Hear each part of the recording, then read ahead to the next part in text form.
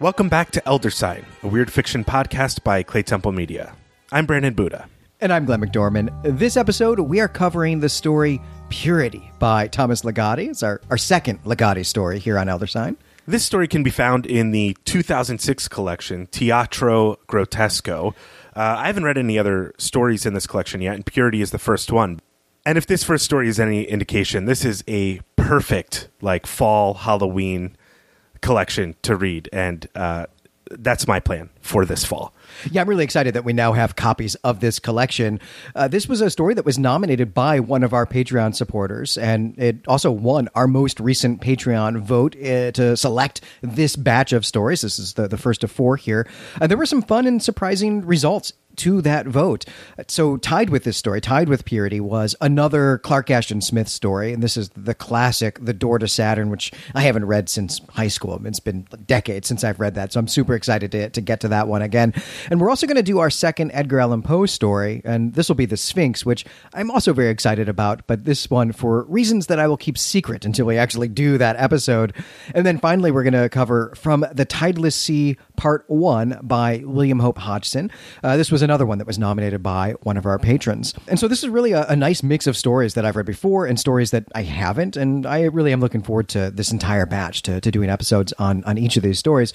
And of course, we want to say thanks to all of our supporters. I have so much fun with these votes, and I hope you guys do too. Yeah, I was really excited by these results, and we're going to be doing the runner-up on Patreon. So if you're been enjoying our free episodes of Elder Sign and you want to listen to more, consider supporting us on Patreon. You'll also be able to vote for the stories that we select. That story is Russell Kirk's Ex Tenebris, and Russell Kirk has come up for us in the Gene Wolfe Literary Podcast and on the forum, so I'm really excited to read this story. Yes, I am too. I actually had never heard of Russell Kirk until he came up on the forum, and he came up in a really big, important way, so I'm excited to cover this story. Also, as a medievalist, if a story's got a Latin title, I'm like 50% already super excited about it just on the basis of that alone. But that's getting ahead of ourselves. So let's get to the story at hand, which is Purity by Thomas Ligotti. This is a great story. And at first glance, it might just feel like a series of strange events that don't really hang together well. So we really have a lot of work to do to pull out the meat and the plot and the story behind the story. And I think our work on Gene Wolfe has trained us well to do that. But I really did love this story. So Glenn, let's just get right to it. We were living in a rented house, neither the first nor the last of a long succession of such places that the family inhabited throughout my childhood years. It was shortly after we had moved into this particular house that my father preached to us his philosophy of rented living. He explained that it was not possible to live in any other way, and that attempting to do so was the worst form of delusion. Those are the opening lines of Purity, a first-person narrative of a childhood encounter with the weird. It's a classic narrative technique of the genre, but also really one of my favorite narrative techniques of the genre. And I know that we're only 3 lines into this story, but I will say right now that I love the narrative voice that Ligotti adopts for this piece. Besides being genuinely creepy, it's simply a pleasure to read from a wordsmithing standpoint. I think we're going to just really enjoy the act of reading this story. Yeah, I have some prose examples coming up that demonstrate both the voice of the character, but also Ligotti's mastery of the weird style. And we're going to see as we spend more time with this narrator just how sort of disaffected he is by a lot that's going on in the world around him. And that's a big part of this concept of purity that's being explored in the story. Right. Well, now that I have already derailed us, as I am often wont to do, let's actually hear about this philosophy of rented living, which is kind of the hook here in this opening. The narrator's father goes on to explain that nothing really belongs to us, that everything in the world is something that is rented out, even if it's something that we think that we own, right? If it's something we have a title or a deed for, doesn't matter. We still really just rent it. And this is true of material objects such as sofas, but it is also true of our ideas, which we are also just renting from previous generations and from other people. Every thought we have is a thought that many someone else's have also had. And the father finishes with a really great line, so I'll just read this. He says, "We live in a world where every surface, every opinion or passion, everything altogether is tainted by the bodies and minds of strangers." And then he says that we're all covered with cooties, which I haven't said the word cootie out loud in decades, so that's awesome. And these are both physical and intellectual cooties that have been crawling all over other people as well. this concept of intellectual cooties is really close to Richard Dawkins' kind of invention or popularization of the idea of the meme. And so there's a part of this story that's about the contamination of ideas, and the way the father presents the concept of intellectual cooties and like renting is, for me, a great way to introduce the Gothic element that is really backgrounded in this story. And one thing we'll talk about in the discussion is how much Ligotti is leaning on and subverting Gothic tropes for the use of this story. This father is the type of character we see in Gothic fiction a lot. He feels to me like an aristocrat who has lost his standing in the world and maybe his possessions, and is now motivated entirely by some evil impulse in order to punish those who took it away from him, or at least live in spite of those people. But as we'll see, he's also a mad scientist, which is a classic trope of weird fiction. And we're going to continue to see with this theme of purity that the father has turned purity into a vice. And I think those of us who are familiar with 20th century history will not see this as being an impossibility. And so Ligotti is playing with some of those ideas as well. Yeah, as you say, the father is a mad scientist character here, and that's going to be a big part of the weird element of this story, which we're going to get introduced to us right now, right? The weird element, the thing that is actually going to be the plot of this story. So the narrator, it turns out, also lives in an unconventional family. I guess we've seen that already, and that's going to be the important feature here. But at the start, it seems that it's really the house they are currently renting and the neighborhood it's in that matters the most. The narrator describes this in another great bit of writing. He says, "It was an especially cootie-ridden residence in a bad neighborhood that bordered on an even worse neighborhood. The place was also slightly haunted, which was more or less the norm for the habitations my father chose to rent." And I do love this pair of sentences, but I also really admire Ligotti's storytelling technique here, because he throws out this word haunted and then ignores it as he focuses on something else. It's a big tease that makes us eager to turn the page. This is just masterful. And there's something else that Ligotti focuses on is the narrator's family. They move around a lot, several times a year, in fact. And they do this because the father is doing some kind of research that requires this kind of house, a house that is slightly haunted. And exactly what this research is not clear at this point, but he does this work in the basement, and when he really gets going, he basically just lives down in the basement for weeks at a time, with everyone else forbidden from disturbing him. He does, though, sometimes need members of the family to participate in his experiments. And here we learn that the rest of the family is a mom and a sister. And by the way, the narrator is a boy, and we're going to learn that his name is Daniel in a few pages, so we might as well call him Daniel now. So Daniel's mother and sister frequently go off on trips together, but Daniel has no idea what these trips are for, and it's not clear that Dad does either, because he calls these trips unknown sabbaticals. And these trips, and also his father's work, leave Daniel on his own a lot. And that's the situation that we find ourselves in one evening in late autumn when our story proper is going to take place. And the inciting incident here is the ringing of the doorbell, something that Daniel had never heard before in any of their houses. Daniel is just about to go down to the ground floor to answer the door when his father, who's come up from the basement for the first time in quite a while, beats him to it. At the door is a young man from Citizens for Faith, which is a totally made-up organization, but which is exactly what it sounds like it is. And this young man wants to preach to the people in this house and maybe get a donation for his church. And the father agrees to hear him out, but only if he'll agree to let him challenge the implicit assumptions of the name Citizens for Faith. He wants to challenge the core worldview that's embedded in these terms. And the first of these principles is the idea of nations, countries, the whole hullabaloo of motherlands and fatherlands. And of course, we've talked about the invention of ethnicity and nationalism on this show back when we did the first King in Yellow story, The Repairer of Reputations. And by the way, the next story in that collection has been on the ballot, but it just keeps missing the cutoff by like 2 or 3 votes each time. I'm sure we'll get there. And the second of these principles is deities. The father goes on to say that neither of these principles has anything real about them. They are merely impurities poisoning this young man's head. And these 2 impurities, plus one more impurity that is not named now, but will be important at the end of the story, all 3 of these impurities must be eliminated before our species can begin an approach to a pure conception of existence. And again, this is a really interesting idea. I'm sure we're going to talk about this in the discussion. Yeah, there's an awful lot going on in this section. For one thing, while the father is trying to win over this religious solicitor at the door, he does a number of things. But one thing he says is try to use a common language. He says, "It's almost as if a fortuitous element of intervention brought you to the house, if I were to believe something so preposterous." I highlight this line because I think it says a number of things about the father. One, it's not clear to me, and a big question at the end of the story will be if the father has been able to rid himself of these impurities that are obstacles to the pure conception of the world. But also, the introduction of this character and the way the father tries to win him over makes it really unclear to me how the father gets any of his test subjects or how many test subjects he's had besides the family. And if the only people who he works on are those who are unlucky enough to wander into the house, like a Jehovah's Witness type of figure.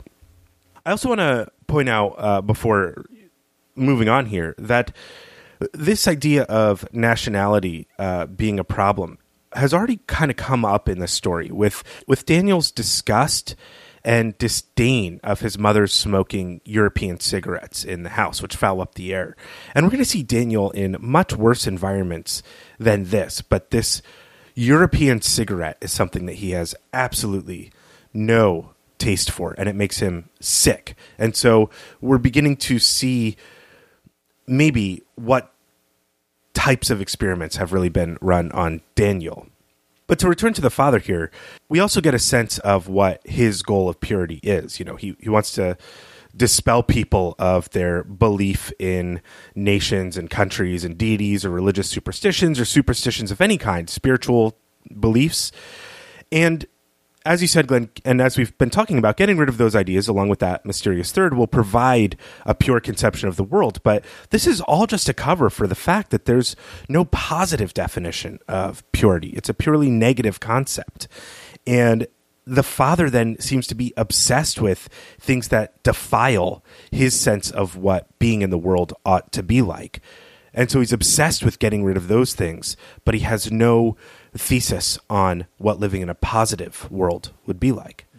Right. He's trying to improve the world by removing something from it rather than adding something to it. And these are very different worldviews, very different approaches to improving the society that you live in. And I'm looking forward to talking about that in the discussion. And as you've alluded to already, Brandon, he's not a good guy, right? So here's the deal. The father says that he'll donate a big wad of cash to Citizens for Faith if this young man will give him a chance to take those heinous principles and clean them out of his head. And this phrasing is a little different than what he said at first, which was simply challenge his notions. And this phrasing is going to turn out to be important. And to do this, the father wants the young man to join him in the basement. This is ominous. It's a bad idea in any situation, but especially so since we've already gleaned that there is a mad scientist lab down there, right? But we're actually not going to find out any more about this for quite a while. This is another thing that Ligotti is about to take away from this story. It's another tease. Okay, so the father and this extremely naive young man descend into the basement, leaving Daniel to his own devices for the evening. And now we're going to follow his adventure for most of the rest of this story. And what Daniel is going to do is go visit a friend of his who lives nearby. One thing I want to point out before we get to Daniel's friend here is that during the conversation between the father and the Citizens for Faith guy, the guy in the suit maybe is the best way to refer to him, the man in the suit says that he doesn't believe that faith is just something that's in his own head. And the father agrees and says, well, yeah, it's in everybody's head, or it's everywhere. And they talk about that a little bit. But the father also says that something like that is in this house. And it's clear that he's talking about the son, some belief in the superstitious. And we've already mentioned that the house was haunted and that many houses are haunted that they live in. And I'll be honest, on a first read through of this story, I almost got upset that this was just going to be a story narrated by a ghost. But as we've already pointed out, Ligotti's narrative technique is to tease these ideas and then change direction. So you're always off balance. And he brings up 2 or 3 more major mysteries to this story before we see any have a resolution, if any of them really do. But I just want to assure our readers, it's not my belief that this is a story narrated by Daniel, who was haunting the house. Right. And in any event, Daniel is about to leave the house. So, maybe there are ghosts that can do that, but that's not our standard understanding of what a ghost is. And so Daniel is about to go out into this neighborhood. And I have to say, I really love Ligotti's description of the environs. So I am just going to read this. This is what Daniel says. To be precise, my friend did not live in the bad neighborhood where my family had rented a house, but in the worse neighborhood nearby. It was only a few streets away, but this was the difference between a neighborhood where some of the houses had bars across their doors and windows, and one in which there was nothing left to protect, or to save, or to care about in any way. It was another world altogether, a twisted paradise of danger and derangement, of crumbling houses packed extremely close together, of burned-out houses leaning toward utter extinction, of houses with black openings where once there had been doors and windows, and of empty fields over which shone a moon that was somehow different from the one seen elsewhere on this earth. And there are a number of things I love about this passage. I mean, for one, it's just some vivid and well-cadenced wordsmithing. But two, it is a perfect description of my own experience of Philadelphia, where in 10 minutes I can walk from my gentrifying neighborhood through barred doors and windows and onward to crumbling houses in really just a matter of about 10 or 15 minutes. And so this is really evocative and real to me. But I also love that he finishes this description by invoking an element of the fantastical, a moon that is somehow different from that seen elsewhere, right? It's almost like we're in a sort of weird version of Lothlorien here. And bringing weird fiction out of the wilderness, out of Antarctica, out of the countryside of England's both old and new, and into the cities and the suburbs of America is a fantastic move. It's a great move, and it's one we saw Ligotti doing in The Frolic as well. Yeah, I love this passage. If you weren't going to read it, I was. My note was, if Glenn doesn't read this, I'm going to read it, because it is such a good example of weird fiction prose that is both ethereal but fits perfectly in the imagination of the narrator. And Ligotti goes on in the next paragraph to evoke more haunted house imagery. And so this story is just so deeply caught up again in these sort of gothic, haunted, crumbling mansions that, as you pointed out, take place in the suburbs or in the inner city. And I think it's a marvelous innovation of the form to do that.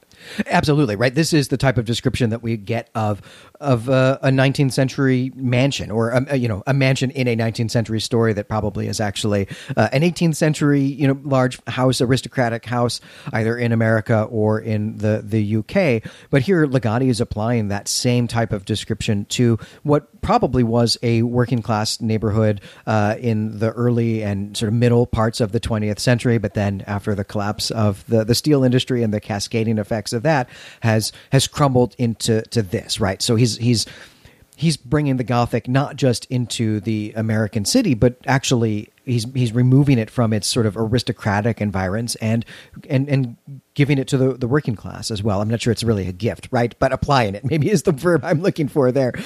All right, so you can tell, I think, that I'm really loving this story, and it means I keep digressing to talk about how much I love it, but I will get back now to my duties of talking about what actually happens in the story. So let's go meet Daniel's friend. Daniel's friend is not, as I think we would expect, a kid who lives in this neighborhood, but is in fact an adult. It is a black woman who may be middle-aged or perhaps even a little bit older. Ligotti just writes that she's of indefinite age. And we get some backstory about how Daniel actually met this woman, and we're going to get a description that made me gasp and groan, such that my wife came into the room to make sure I was all right. It's the most horrifying thing I've ever read is about to happen here. So Daniel is simply out walking one night when he goes by one of these crumbling houses that has sheets up over the empty window holes. And as he passes by, this woman calls to him to go get her some salami sticks from the nearby store. And Daniel's accommodating, and when he returns with them, he goes inside the house to see this woman lying on a couch watching a battery-operated TV. And this is where we're going to get the most disturbing thing that I have ever read, because she is also dunking an uncooked hot dog into a jar of mayonnaise and eating it. And I almost could not go on from this point. I mean, it just grossed me out way more than any gory serial killer scene I've ever read. I mean, just disgusting. It's so gnarly, man. I just was disgusted by this too. And this is like only the third most disgusting thing and distressing thing he encounters in this house, but it was the one that was most off-putting to me as a reader as well. This image of the no electrical cord on the TV, I mean, Daniel imagines it's battery operated, but there's no real proof of that. And it called immediately to mind to me Kubrick's The Shining, which famously has the scene of Danny Torrance sitting in front of the TV and watching it, and there's no outlet for the cord. You have no idea how it's operating. And so it's this type of like weird and haunting imagery that Ligotti is really pulling on for this story, and I love it. Right. We see how Daniel, all throughout the story, is actually trying to rationalize what he sees, right? He's gathering evidence about the world, mostly visual, but through his senses, and then is trying to rationalize how those things can all add up, which makes sense with what we've heard his father say already, right? That he's grown up in this household with maybe a hyper-rational mad scientist who likes to experiment on people in the basement, but it's not clear that they're actually are any rational explanations for the things that Daniel is seeing. And it may be that this TV is just operating on some kind of psychic principle. We also never find out what she's actually watching on the TV. Right, and they spend a lot of time watching TV and never runs out of batteries, but she never leaves the house she's squatting in. It's a very weird environment, and it's only going to get weirder. Well, that may actually be what she's using the salami sticks for, right? She's not eating them because she's got enough hot dogs and mayonnaise, but the salami sticks are what's powering the TV. I've heard of that. All right, let's get back to it here. So Daniel marvels that he's actually inside one of these crumbling houses, and it feels to him like it's a place cut off from reality itself. And that appeals to him. He's attracted to this, and he wants to stay. Being a kid, though, he does the only thing he can think of that will let him stay in the house a little bit longer, and that is to ask to use the bathroom. And the woman gives him a flashlight, because there's no electricity here and therefore no lights, and tells him not to fall in. I guess that's solid advice in many circumstances, but here specifically, it's because there is not any toilet. There's just a hole in the floor where the toilet has collapsed into the basement. And that's really it for this visit, but Daniel does ask her if he can return sometime, and the woman, and her name is Candy, we're going to learn in just a bit, Candy agrees, and I'll say also that there are some dudes here who just kind of hang around in the living room sometimes as well, but Daniel doesn't interact with them in this scene very much, and they're not going to really matter until later. Okay, so Daniel gives us some sense of what those future visits were like before he gets into the real plot of the matter. And for the most part, they just watch TV together, as you said, Brandon, because their conversations usually stalled out due to inhabiting completely different mental worlds. For example, Candy has trouble comprehending that Daniel's mother smokes cigarettes from Europe, right? Like Europe is just a concept that is kind of inconceivable to her. While Daniel has trouble understanding when Candy nonchalantly, I mean, just really without any emotion, just says, I had a little boy that was about your age. He got killed. And on the topic of kids getting killed, Daniel learns a little bit after this visit that there have actually been a number of child murders in this neighborhood. And this is something that he learns from his mother, who warns him about visiting Candy. And she describes this as some dangerous pervert cutting kids' throats. And there's an interesting note here that she told Daniel this with outrageous insincerity. What that actually means is unclear at this moment, but it's going to come back. This is another moment where Ligotti's style for the story really shines. He's introducing another mysterious element, maybe setting up some involvement with the main characters of the family. Is the father a child catcher? Is this related to the experiments in the basement somehow? Or is there a real murderer? We don't know if what the mother says is true, but he dismisses the notion instantly by everybody telling Daniel that this all happened before his family moved to the neighborhood. So you're, as a reader, just your mind is swirling as you're trying to play with the possibilities and the mysteries that Ligotti raises, only to have them dismissed, but you're still left with the discomfort of these ideas just being so close to each other. I think it's a style of writing that's really impressed me more so than I think I expected it to. One thing Ligotti also does is put Daniel's mother in contrast with Candy and the way Candy lives. We know that Daniel finds his mother's European cigarettes putrid and foul, literally these words that are about impurity and uncleanliness. But he's fine with the way Candy lives, with looking down the toilet hole and seeing broken glass covered with human waste and whatever else is down there. And he imagines about this basement a lot. And nothing about Candy's environment troubles him the way it would a normal person. It's literally impure. But the only thing that really makes him feel violated is his mother's European cigarettes. It's very bizarre. And the way Ligotti puts these into contrast is so subtle and brilliant. I absolutely love it. And learning that there's a child murderer in this neighborhood that Daniel likes to go hang out in, it does not deter him from going there anymore. And in fact, quite the opposite. It fascinates him. It makes his visits more exciting. It attracts him. And we see this time and again with Daniel, that he's attracted to these weird things and these things that most of us would regard as dangerous, things where we'd say, nope, I'm getting out of this situation. But even though it doesn't deter Daniel, his father has actually now given him, and also his sister, a weapon that his father has devised. And it looks like a fountain pen, but it is not. And you can bet that this will come back. It is Chekhov's not really a fountain pen. So on the night in question, Daniel has something else that he's gotten from his father, and he wants to show this to Candy. And this is where we're going to get back to the haunted house part of this and learn a little more about what father is up to in the basement. When they first moved into this house, Daniel helped his father with the first phase of his experiments. And the reason Daniel helped is that he was the one who was sensitive to the haunted nature of this house's attic, where Daniel would go into and then get this sense that some former occupant had once hanged himself from the beams. But Daniel's father believes that there's not actually anything haunted about the house, but that what's going on is all inside Daniel's head. And we get a fantastic mad scientist speech about this that is just a great homage to Lovecraft's story From Beyond. And I'm just going to read this because it's awesome. There is nothing in the attic. It's only the way that your head is interacting with the space of that attic. There are certain fields of forces that are everywhere. And these forces, for reasons unknown to me as yet, are potentiated in some places more than others. Do you understand? The attic is not haunting your head. Your head is haunting the attic. Some heads are more haunted than others, whether they are haunted by ghosts or by gods or by creatures from outer space. These are not real things.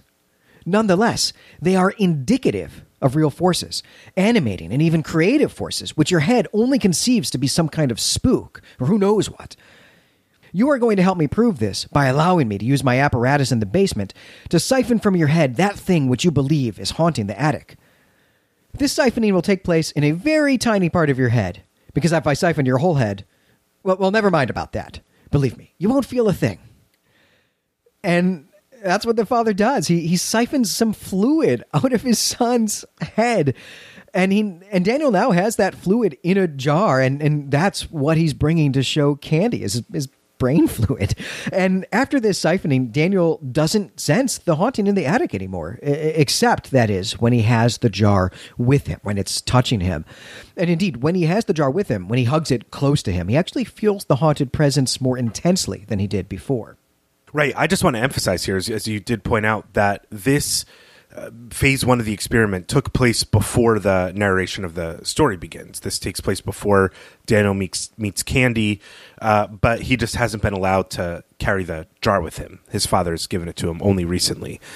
I love that speech as well. I love this idea that your head is haunting the attic, and the real incongruity and the cognitive dissonance in the father's thought about saying, well, the things that you think are out there aren't out there, but it indicates that there is something out there just as mysterious that I don't want to give a name to, the fields of forces or whatever it is. It's really fascinating. And the fact that this experiment kind of works is also really interesting. But if the father is just siphoning brain fluid and Daniel doesn't feel the haunting anymore, but he's still left with the images of the hanged man in the attic, it kind of doesn't follow that the haunting is done, only that he just doesn't feel like there's a presence there. But he's still haunted in another sense of the word by the images that his imagination conjured that made him feel that presence in the first place. It's very strange, and it really helps to explain Daniel's total nonchalance and disaffected nature and odd approach to the world, where he is out trying to make discoveries, as you say, but he's only out to get his curiosity sated, not to make any judgments or moral claims about right or wrong. It's a very, very bizarre approach that our narrator is taking to exploring the world. We are going to see some more of the father's experiments, but we're not actually going to get any more explanation about them, right? So there's no real scientific explanation for what the father is actually up to. But I guess we can imagine that there's some gland that we have in all of us that makes us, or some of us anyway, more sensitive to supernatural phenomena, or more prone to that, and he's siphoning off the hormone or something like that gland secretes, but we don't get any actual like sort of technical scientific explanation for that. He's just a man with some tubes that suck stuff out of your head. I mean, it's like the pit of despair in The Princess Bride, right? It's kind of a laughable, kind of pulpy sort of mad scientist thing here, and we're going to see some more of that when we get to the end of the story. But for now, we are going to go back to Daniel going to Candy's house with this jar of his own brain fluid. And when Daniel gives this jar to Candy, she also has a haunting experience with it, but it is not the same as Daniel. She doesn't sense the suicide in the attic. Rather, Candy just kind of gets a little bit distant and says, "Oh my God, I knew it. I knew that he wasn't gone from me. I knew that I wasn't alone." And I think it's clear from the context, right, that she's feeling the presence of her dead son when she touches this jar of this brain fluid. But just as this happens, Candy and Daniel are interrupted by the screeching halt of a car in front of Candy's crumbling house, right? So Ligotti interrupts this interesting bit with the plot kind of crashing in on these characters. And Daniel tugs the jar from Candy's hands and wanders off to the back of the house, and he keeps watch on the living room. He senses implicitly that something is dangerous here, and he wants to make sure that he can help in some way. And it turns out that the car belongs to a police detective, a white man, and he's looking for Daniel, though he doesn't actually use Daniel's name. He just calls him the White Kid. And Candy knows who this police detective is, and she says as much. This cop is the pervert who took Candy's son and also the other kids in the neighborhood. He's the child murderer. But the cop doesn't care that Candy knows who he is. He just says, "Shut up, fat lady. I'm here for the White Kid." And when Daniel reveals himself here, right, he intervenes in this situation. When he reveals himself, the cop explains that, well, he's here to take him home, right?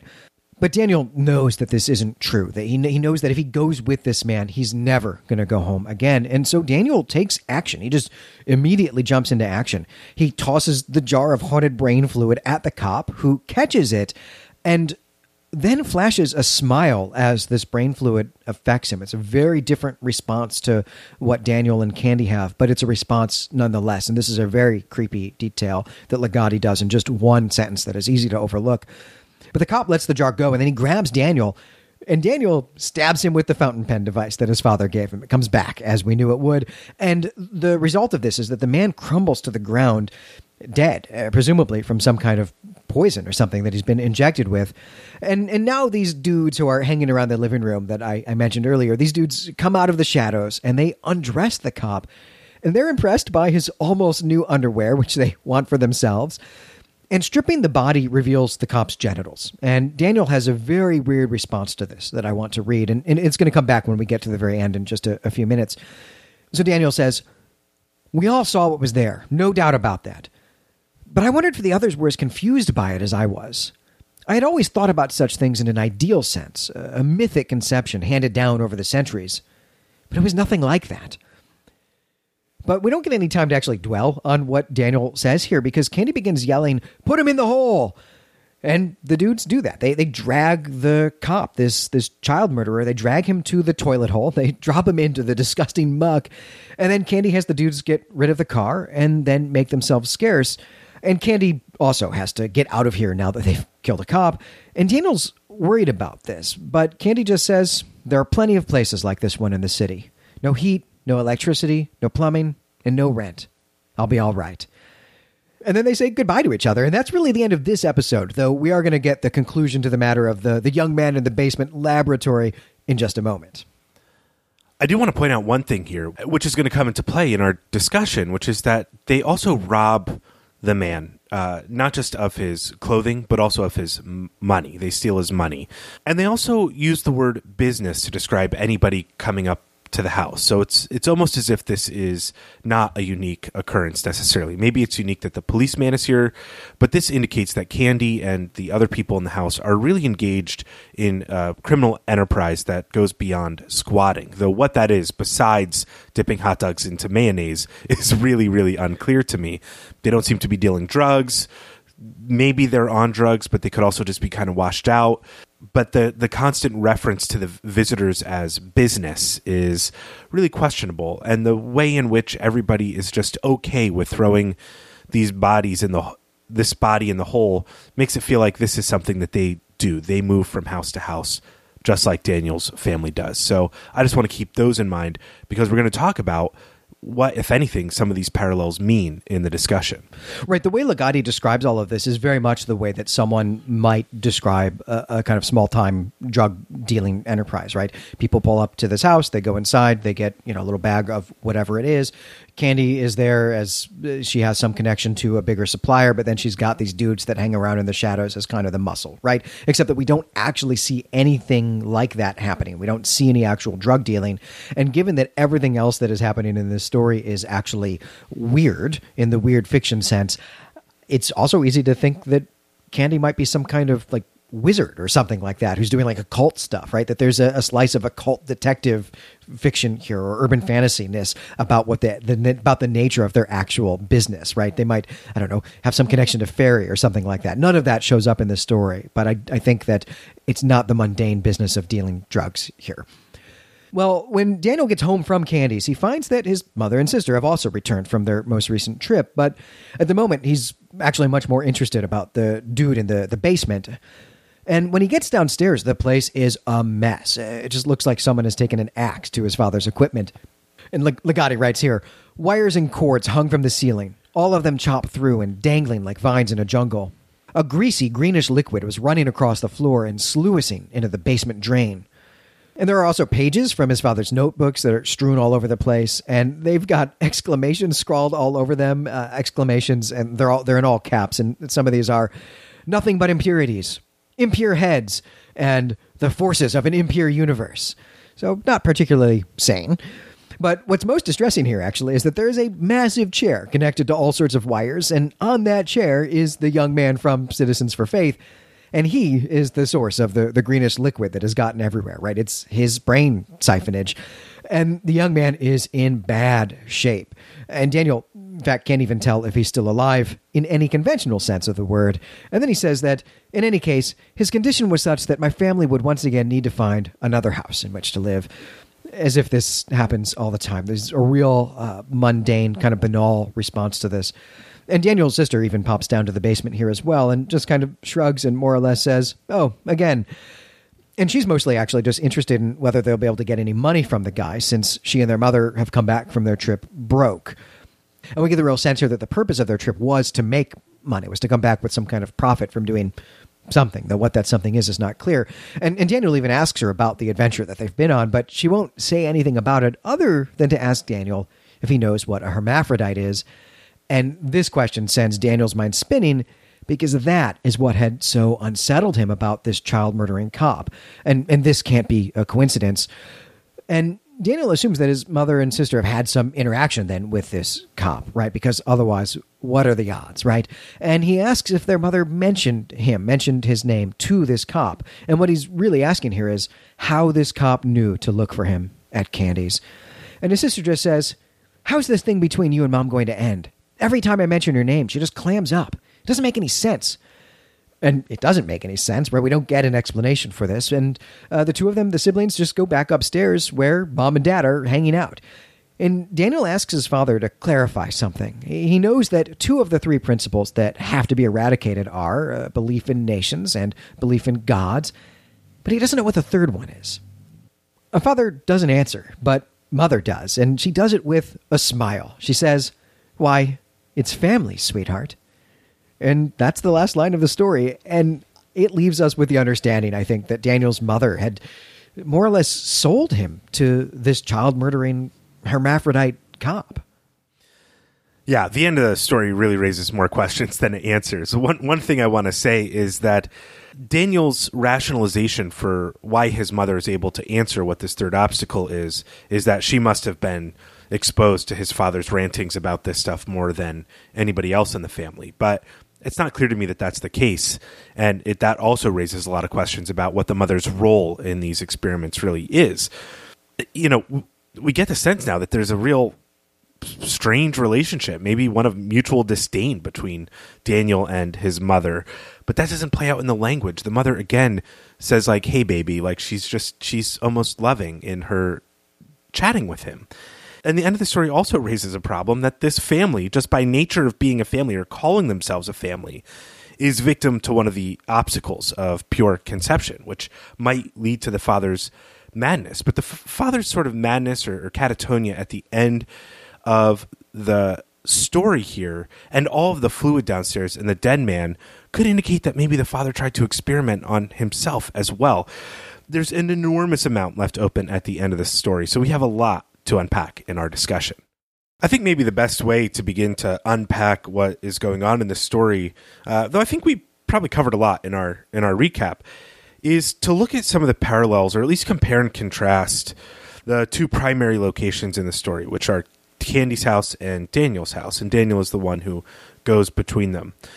We learned that both have this haunted sense to them. One is through Daniel's sense that the attic is haunted and this gets siphoned away from him, and the other is through Ligatti's descriptive language of these houses, which is really meant to evoke a haunted house setting that Candy lives in, not to mention the TV without the power cord and Daniel's rationalizations and so much strangeness that surrounds Candy.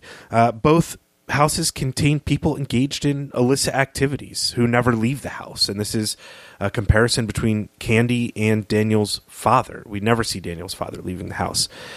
Both have basements with grim secrets. Really, really grim secrets. And it's also my sense that both Candy and Daniel's family are squatting, even though Daniel is convinced, due to his father's philosophy, that they are living by paying rents for everything. However, we get that line from Candy when she's talking about the next place she's going to live, and that includes no rent as part of the place. So her philosophy is no renting. Yes, she still has a TV and a couch, and the couch is important here because it's also a commonality for Daniel's dad's philosophy, the impressions of the couch. So it's a weird sort of symbolic overlap there. So it may be the case that Daniel's family is renting everything, but I think they also squat if they have to move around like this and leave dead bodies in basements. It's really hard to get your security deposit back when you are murdering people and leaving brain juice sluicing all over the floor. You're not going to get that $250 back or whatever it was. Right. We found that out the hard way in Colorado. Right. But I don't know, Glenn, can you think of any other parallels, relevant parallels or comparisons or contrasts between these two places? And what do you think Ligatti is doing by setting up these parallels? Well, as you've already pointed out, there are disgusting sort of habits that are going on in the house as well, right? There's the European cigarettes in Daniel's house, and then the jar of mayonnaise in Candy's house. And you've pointed out how Daniel has different responses to these things, but they are parallel aspects of what's going on in the house. And the other thing to say, I guess, is that there is an adventure happening in each of these houses in this story, both of which are prompted by the inciting incident of just a stranger happening by these houses, right? It's the kid from Citizens for Faith ringing the doorbell at Daniel's house, but then it's Daniel just kind of hesitating in front of Candy's house long enough for Candy to say, "Hey kid, come here," right? And so even the two adventures then in the two houses have a sort of parallel structure to them. Yeah, I also want to point out that I think, the environments are both objectively disgusting. They violate a sense of what we might consider purity in terms of like cleanliness or cleansing or something like that. But Daniel is really free from any notion that would cause him to feel disgust or even caution when he's entering any of these spaces. He's a very, very disturbed child, and we get that through his real lack of reaction to encountering these dead bodies and the bathroom without a bathroom and all of these sort of strange events that he encounters. He's more excited by them. And we know that he has been experimented on explicitly. So do you think that one thing Ligotti is pointing out is through Daniel's encounter with these sort of parallel environments and his neutral or maybe disaffected or nonchalant reaction to a lot of the horrible stuff that's going on, with the exception of his mother's European cigarettes, that Daniel's state of mind and his easy acceptance of these things represent on some level what his father's trying to accomplish with regards to purity, that this is a way of telling the story without telling the story, by backgrounding the main theme, the title of the story. I really wondered about this too. I really wondered about Daniel's response to life in these two bad neighborhoods, the bad neighborhood and the worst neighborhood. And I definitely played around with the idea that Daniel's father had already been experimenting on Daniel a lot and has just kind of taken something of his essence, something of his brain or his soul perhaps, away from him and numbed him, made him sort of a less complete person, right? He's robbed him of some part of his spark. And that is definitely possible. But I actually started to really think on my second and third reading that this is really more about the environment that Daniel is growing up in, right? We get this extremely vivid description of the worst neighborhood, of Candy's neighborhood, but less so of the bad neighborhood. But part of that description of the worst neighborhood does indicate to us that the bad neighborhood that Daniel lives in, which is the type of neighborhood they normally live in, has boarded up doors and windows, right? So it's not just a neighborhood for poor people. It's not just a neighborhood with cheap rent. And I do think you're right that they're squatting. But the difference is they're squatting in a house that has boards over the windows instead of just nothing over the windows. But it's still not a place that any of us would want to be raising children. And it's almost inconceivable what growing up in an environment like that would do to children, right? I think it's perfectly possible that there might not even be working plumbing in the house that they're in either, such that Daniel is kind of less shocked by this experience in the slightly worse neighborhood, where the hole in the floor is the thing that's different, not that there's no functioning bathroom. It's that it's broken in addition to being non-functioning. None of that is really clear in the text, though. So there could also be this supernatural or weird fiction explanation for it as well. Right. I mean, I think that's an excellent point, the way these parallels kind of point out the condition that Daniel is living in without him needing to say, this is how I live every day. He says, well, this is worse than how I live, and I live in a slightly better condition, so it's not that bad.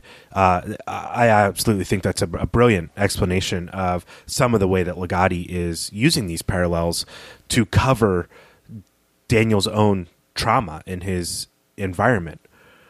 I also wonder if the state we see the men in the house and the state that Candy is in, with her simple expression that her child is dead and been murdered, that if these people also aren't victims of the father's experimentation in some way, if this explanation of the child murderer, if the descriptions of the people around Candy that are just like washed out and slack, the same way we find the father when Daniel gets home, if that's another indicator that the father goes in to these worse adjacent neighborhoods to collect specimens and test on people who have experienced trauma in some way.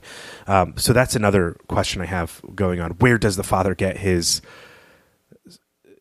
material, his people to experiment on? And I wonder if there isn't some sort of recognition between Daniel and Candy that is the recognition of both of them having lost this sense of longing for somebody that has died in some way. For Daniel, it's like a weird, like there's a ghost in the attic. For her, she never lost the sense that her son was still with her, but she was no longer feeling it or experiencing it in the same way that Daniel didn't experience the haunting after his father did the test, the experiment.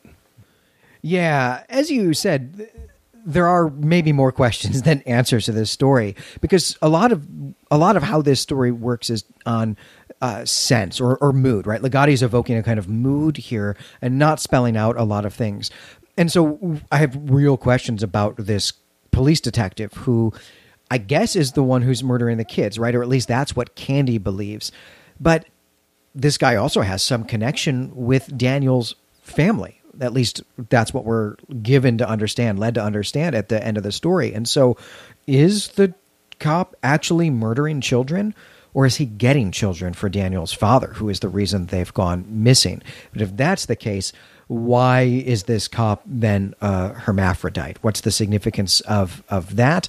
And then also, how would the logistics of this actually work? Why would this cop be doing this? Why would he be getting children for this local mad scientist, right? What's in it for him? And then what is he actually doing at the house in this adventure? Why has he gone after Daniel? Yeah, I think we're going to have to push the hermaphrodite question to the forum, because I don't have a good explanation for that, other than it is maybe an odd way to represent an impurity in biology, though I'm not quite sure what to do with that with this story. I don't think that the cop is getting children to experiment, to give to Daniel's father for experimentation. I think he is just maybe selling them or something like that. And the reason why I think that is because Daniel's father gives both of his kids this weapon and says, do not even tell your mother about this. And so I think that indicates that there's some fear that Daniel's father has towards his mother. And I have a few questions about that in just a minute. Yeah, that's a great point. The connection, if there is one, seems to be between the mother and the cop, and the father maybe knows about it and is actually concerned about it. And that's another contrast that we have here, is the two mother figures in this story, Candy and then Daniel's mother. Candy is haunted by the loss of her child, the loss of her son, right? But Daniel's mother is ready and perhaps even has actually tried to get rid of her son and to profit by it in some way, right? So there's just another contrast here between Daniel's home and Candy's home. Well, I think this conversation is leading us to talk about the father's experiments more specifically, and we'll be returning to this topic of what is going on with the family. But I have another question I want to hit first, which is the broad category of the experiments are designed to take away the impurities or the obstacles of pure conception, which are nations, beliefs of national identity, religious or superstitious convictions or beliefs, and families. And so why do you think that these ideas are impurities for Daniel's father, that they remove the ability to have a pure conception of the world? Do you think it's because they're ideas that we inherit rather than we can kind of come to on our own? But I'm not even sure that such a thing is possible. It seems like Daniel's father has just a really bad grasp on philosophy and the meaning of social norms and conventions and why we have them to begin with. Right. Among the many things that Daniel's father could do to kind of rehabilitate himself would be to take a couple philosophy classes at the local community college. But I had the same question too, because the idea of nations, and it gets shorthanded to nations near the end of the story, but when we encounter that at the beginning, it's not nations in the sense of ethnic groupings or nationalities. He's really talking about states, right? And this is what citizens for, right? He's talking about the idea that there are governments and that we can be citizens of them. There are countries or states that we can be citizens of, not that we can have like ethnic identities or linguistic identities and so on. And then also we have families, right? And the things that state and family both have in common is that they are memberships in a group, right? But and we could say that about religion as well, right? A religion tends to be a group of people who are engaged in an activity together, but that's not the part of religion that Daniel's father ever actually talks about. He's talking about superstitious belief. So to me, that almost seems like an outlier from the other two. So I had some trouble making sense of this list and what they have in common, like why it's these three things and not 4 or 5 other things, other sorts of things that people believe in or types of behavior, types of group associations that they have, right? He's not railing against bowling leagues, right? Right, exactly. Though I think he would if that was the primary group identifier, the way people committed, like the way people expressed loyalty to one another. I think part of it is that they are all groups, as you said, that people are members of. At least 2 of them the membership requires no initiation. As a citizen, you're born as a citizen wherever you live. Family, you're born into a family. And this could maybe also be the case with local religions until you change your mind or something happens. But many people follow their local religion their whole life. I sort of read this as an element of the weird that Ligotti is playing with, as taking the sort of dark romanticism, the nature of Gothic literature, and taking that element of romanticism that is the celebration of the individual to the extreme, and exploring again some of these Gothic themes, which I have, we'll talk about in a few more minutes. But that's the only way I can make sense of it, is that this story is primarily and first and foremost a subversion of the Gothic tale. I agree with that wholeheartedly, right? That the father is promoting this kind of rugged individualism, as not rugged in the Marlborough sense, but maybe aggressive, antagonistic individualism, that it's not just about asserting your individualness within the context of the various groups that you're also a member of, but it's actually about actively destroying those types of group identities. Not even just specific group identities, but the actual whole category, getting rid of the whole idea that you can be a citizen of a country or an adherent of a religion or a member of a family, to eradicate families altogether, at least in a conceptual sense. Biologically, they're not actually going to go away, though maybe that's something with the hermaphrodite imagery here in the story as well. And so this is something the father has really dialed up all the way to, I don't know, probably not even 11, but to like 14 or something, maybe 13. That's a bad number. We'll say 13, right? Right. And because he's killing people for this notion, right? So it is this kind of William Blake romantic idea, but taken to an utter extreme. Right, which is, Frankenstein. This is the Prometheus, or the Frankenstein, or the Promethean man. This extreme level of individualism that breaks every category of loyalty and identity that we have. So you are literally alone.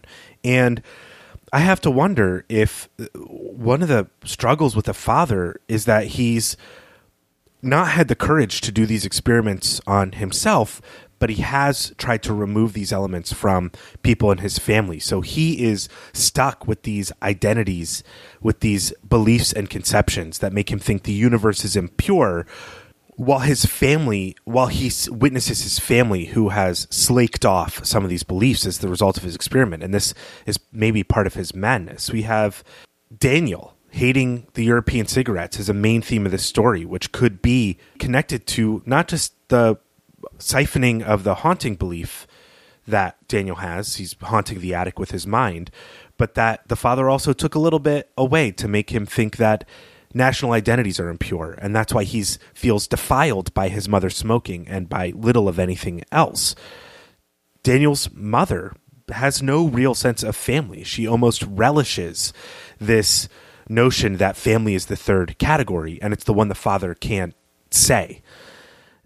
The mother's also kind of a weird sadistic type of character and doesn't seem to mind bringing her daughter along with her on errands that involve the maybe kidnapping and slavery or murder of her own son. And his sister has no loyalty to to Daniel either, because she won't tell him anything that's going on. It's you and dad and it's me and mom, but it's convenient. It's a relationship of convenience and of mutual benefit, not of family loyalty or love even. And his sister has no real sense of the meaning of death. When they encounter the man in the suit in the basement, her only question is about money, which could represent the removal of a sense of the sacredness of human life, which is a core part of almost every religion. So I'm just thinking through what is happening in this family, and it seems to me there could be evidence in the story, and the story could be read in a way that the father has removed some of these impurities from his family, but it has not improved his life in the way that he expected. Well, I think that's true. And I think we see that the father has maybe not done these experiments on himself because he clearly still is concerned about his children, but the mother is not. And she actually seems like she might be pure, that he's removed all of it from her. And that's why she doesn't at all care about Daniel, that he's someone that she can actually victimize. She can sell him for money, at least if my understanding of what's going on is correct. And you mentioned also the kind of idea that it's dad and Daniel and then mom and daughter kind of as two separate teams in this family, that we actually have two different weird fiction archetypes in this family and the parents of this family, of the mad scientist. And I think we can see mom in a kind of serial killer capacity, a serial killer archetype, or maybe, serial abductor type of archetype here. And they also maybe seem to be kind of training their kids, right? And this is why Daniel's sister is going out on these unknown sabbaticals with mom, is that she's actually kind of being trained. And maybe the reason they know about the child murdering cop is because, I don't know, they've been at some kind of like serial killer or kidnapper convention or something like that, which is a little bit on my mind because of Brent and I are at that point in the Sandman, right? And in fact, frankly, I mean, this character, the cop character in this story, I really was kind of envisioning even the Corinthian from the Sandman, just the kind of juxtaposition of my readings this week. And so I think you're right that we are seeing that Daniel's father has succeeded in some way, but it has not worked. It has actually not made the world a better place to remove the idea of nations and religion and families from his own family members. Right. And if we're reading this story in such a way that the parallel elements are a cover for untold parts of the story, the way we see Daniel's father used Daniel as a lure for the man in the suit to say, it's okay, I have a son, he lives here, everything's fine. That could indicate the parallel of the mother-daughter relationship, that the mother uses the daughter in order to attract men to rob, or however they do it. And it's so unsavory and so unsettling. And Ligotti's technique of hinting at things and then walking it back leaves you with this sense of real impurity in anything that's going on in this family. Oh, yeah. I mean, that's a great notion, because now I can even envision what actually has happened in the background, right? How has the cop found Daniel, and why is that that he actually walked into this sort of honey trap type of situation where they're hoping to rob him, but actually he gets the better of them. He gets the upper hand, and the mom intervenes and says, no, you can't actually kill my daughter because I need her for my own business. But hey, you can go have my son, who I don't need. I'll let you know where you can find him, because he wanders into this neighborhood where you already operate and no one will miss him, and we'll just never report him to the police because we've got our own bodies in basements. Something like that maybe has gone on here, though. We'll never know for sure. Yeah, it's very unsettling. There's just a few more things I want to bring up here. Maybe just two more questions. We've already talked about the father, sort of the romantic figure and the gothic figure, but I want to take another gothic element of this story before we kind of summarize what we think about Ligotti is doing with the gothic tropes. But that is the senses of the hauntings in this story, the language of this burnt out neighborhood that is all classic haunted house language, glowing curtains and shifting in shadows and all this sort of stuff, and Daniel's own feeling that a soul has been left behind. Are there ghosts in this story in your mind? Is Candy a ghost? Is Daniel? I know early in our recap I said Daniel's definitely not a ghost, but I'm not convinced that Candy isn't some kind of apparition or spirit in some way. Yeah, there's an odd feature of this story, which is that we're told that Daniel, prior to the start of this story, has had some of his brain fluid siphoned off, and that this has led him to no longer have this sense of the hanged man, the suicide in the attic. But yet, the description that we get of the transition from his neighborhood to Candy's neighborhood invokes this idea that the moon that he sees when he's in Candy's neighborhood is not the same moon that he sees when he's in his own neighborhood or in other parts of the world, right? There's a real sense that he has actually wandered into fairy. This is, of course, a romantic idea with, a big R, or a gothic idea, right? It's a definitely sort of 19th century artistic literary movement idea here that Ligotti is using to hammer home some of these images. But this is an idea that I think you would lose if you've had this siphoned from you. It is possible he's having this idea only while he's holding the jar or something like that. So there are some workarounds there. But all of this is really just to say that Ligotti describes Candy's house in the neighborhood as if it is another world. And so maybe it is, right? These dudes in the shadows who are interested in the cops, almost do underwear and take his money.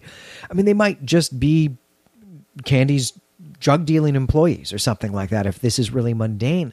But they appear as almost unhuman figures who just lurk in the shadows, who kind of are themselves creatures of the shadows, who come out of the shadows, as if they might even be coming from another realm, coming from some kind of fairy realm, crossing over, something like that.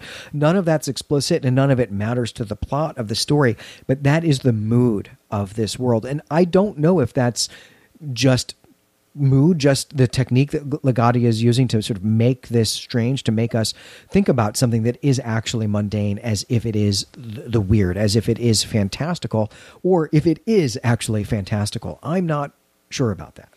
Right. The men could be wraiths and Candy could be a ghost, and the glow from the TV isn't real, and Daniel's whole experience of this is maybe the result of the fact that he has this sense of the supernatural, of the ghost world, of a fairy or something like that, drained away from him, but still wanders into it and is now trying to rationalize what's going on. He recognizes the imagery of the change, but can't experience the profound supernatural nature of it.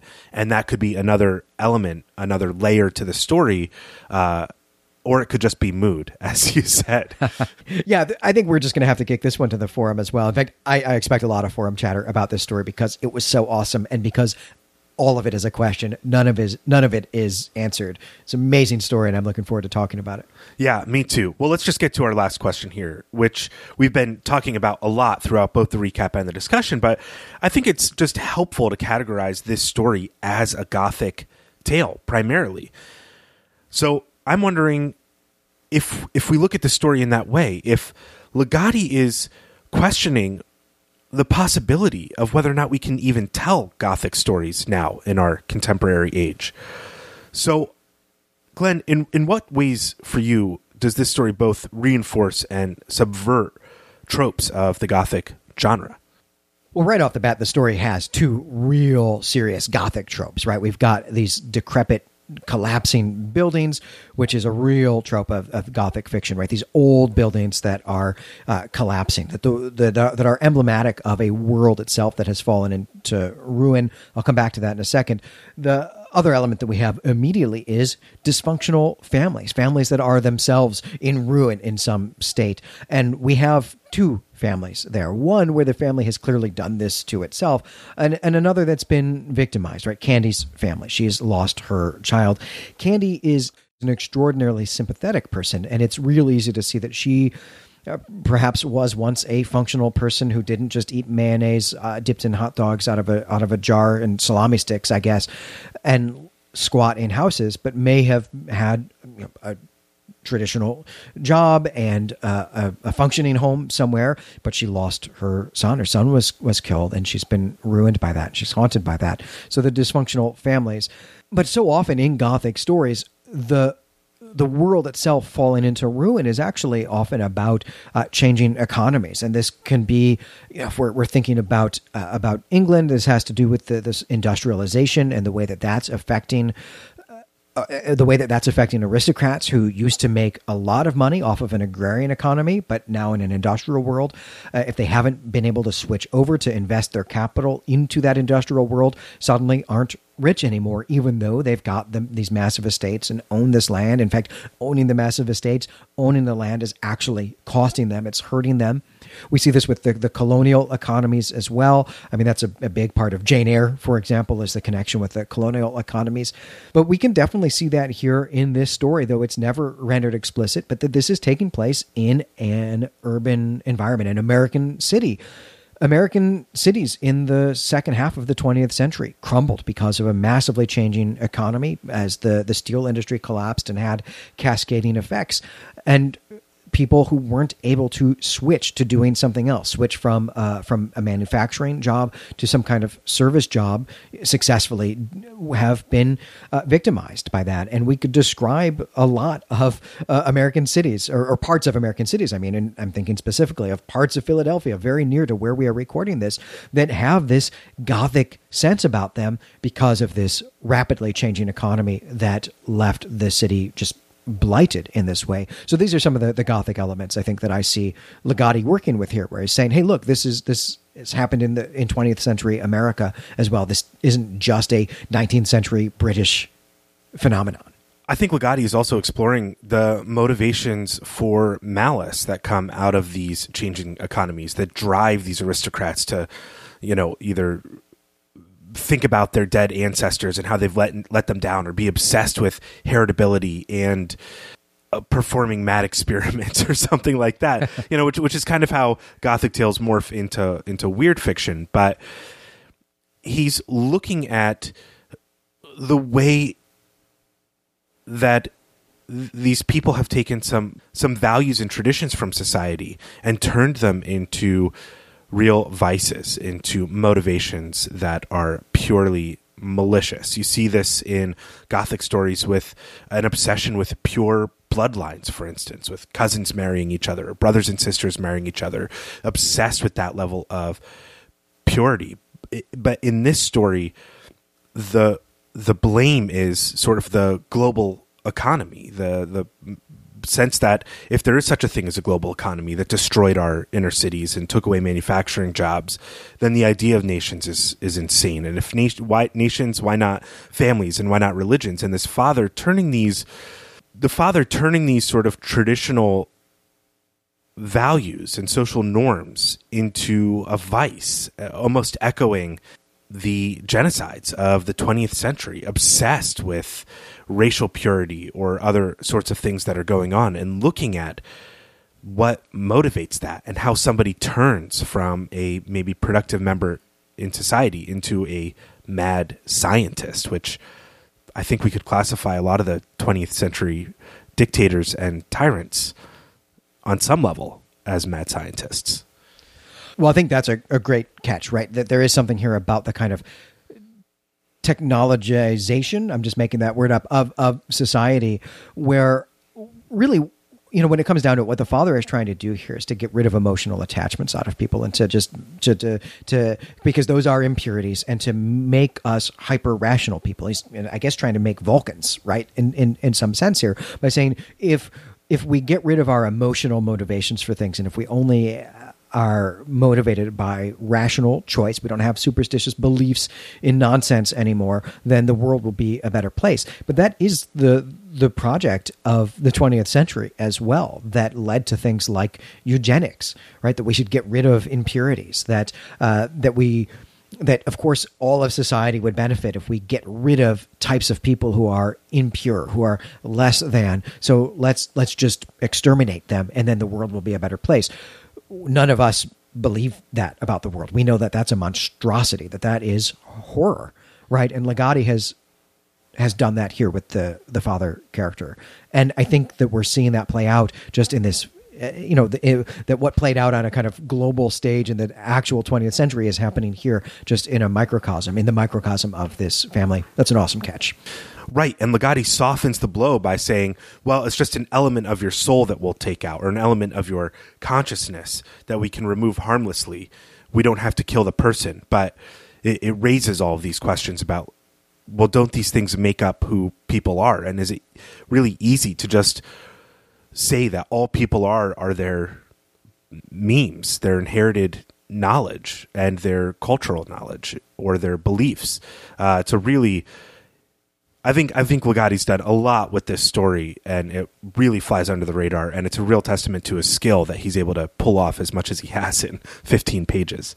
Yes, this is an absolutely brilliant story. I loved it. I think this is probably one of my favorites that we've done so far. A little bit of foreshadowing to our upcoming year in review episode. Still got a few weeks before we get there. But I think that since we are starting to look ahead, I think that's going to do it for this episode. I'm Glenn McDorman. And I'm Brandon Buddha. You can find us and our other creative projects at claytemplemedia.com. If you'd like to vote in our story selection polls, please join us, as we said at the top of the episode, on Patreon. Patreon support keeps the network going, and we're getting really close to some exciting stretch goals right now. Yeah, I can't wait to reach those. And please, while you're on the internet, head on over to the Clay Temple forums and let us know what you thought of this story. I think we got to the end here, towards the end here, we got to a reading of this that's really rooted in 20th century history and literary tropes. But I think there are some other readings that could be drawn out of this story. We also still have a lot of unanswered questions that we kind of kicked to you guys in the middle of the discussion here. Would love to hear your thoughts about that as well. Yeah, please join us on the forum. Next time, we'll be back with The Door to Saturn by Clark Ashton Smith. Until then, we greet you and say farewell.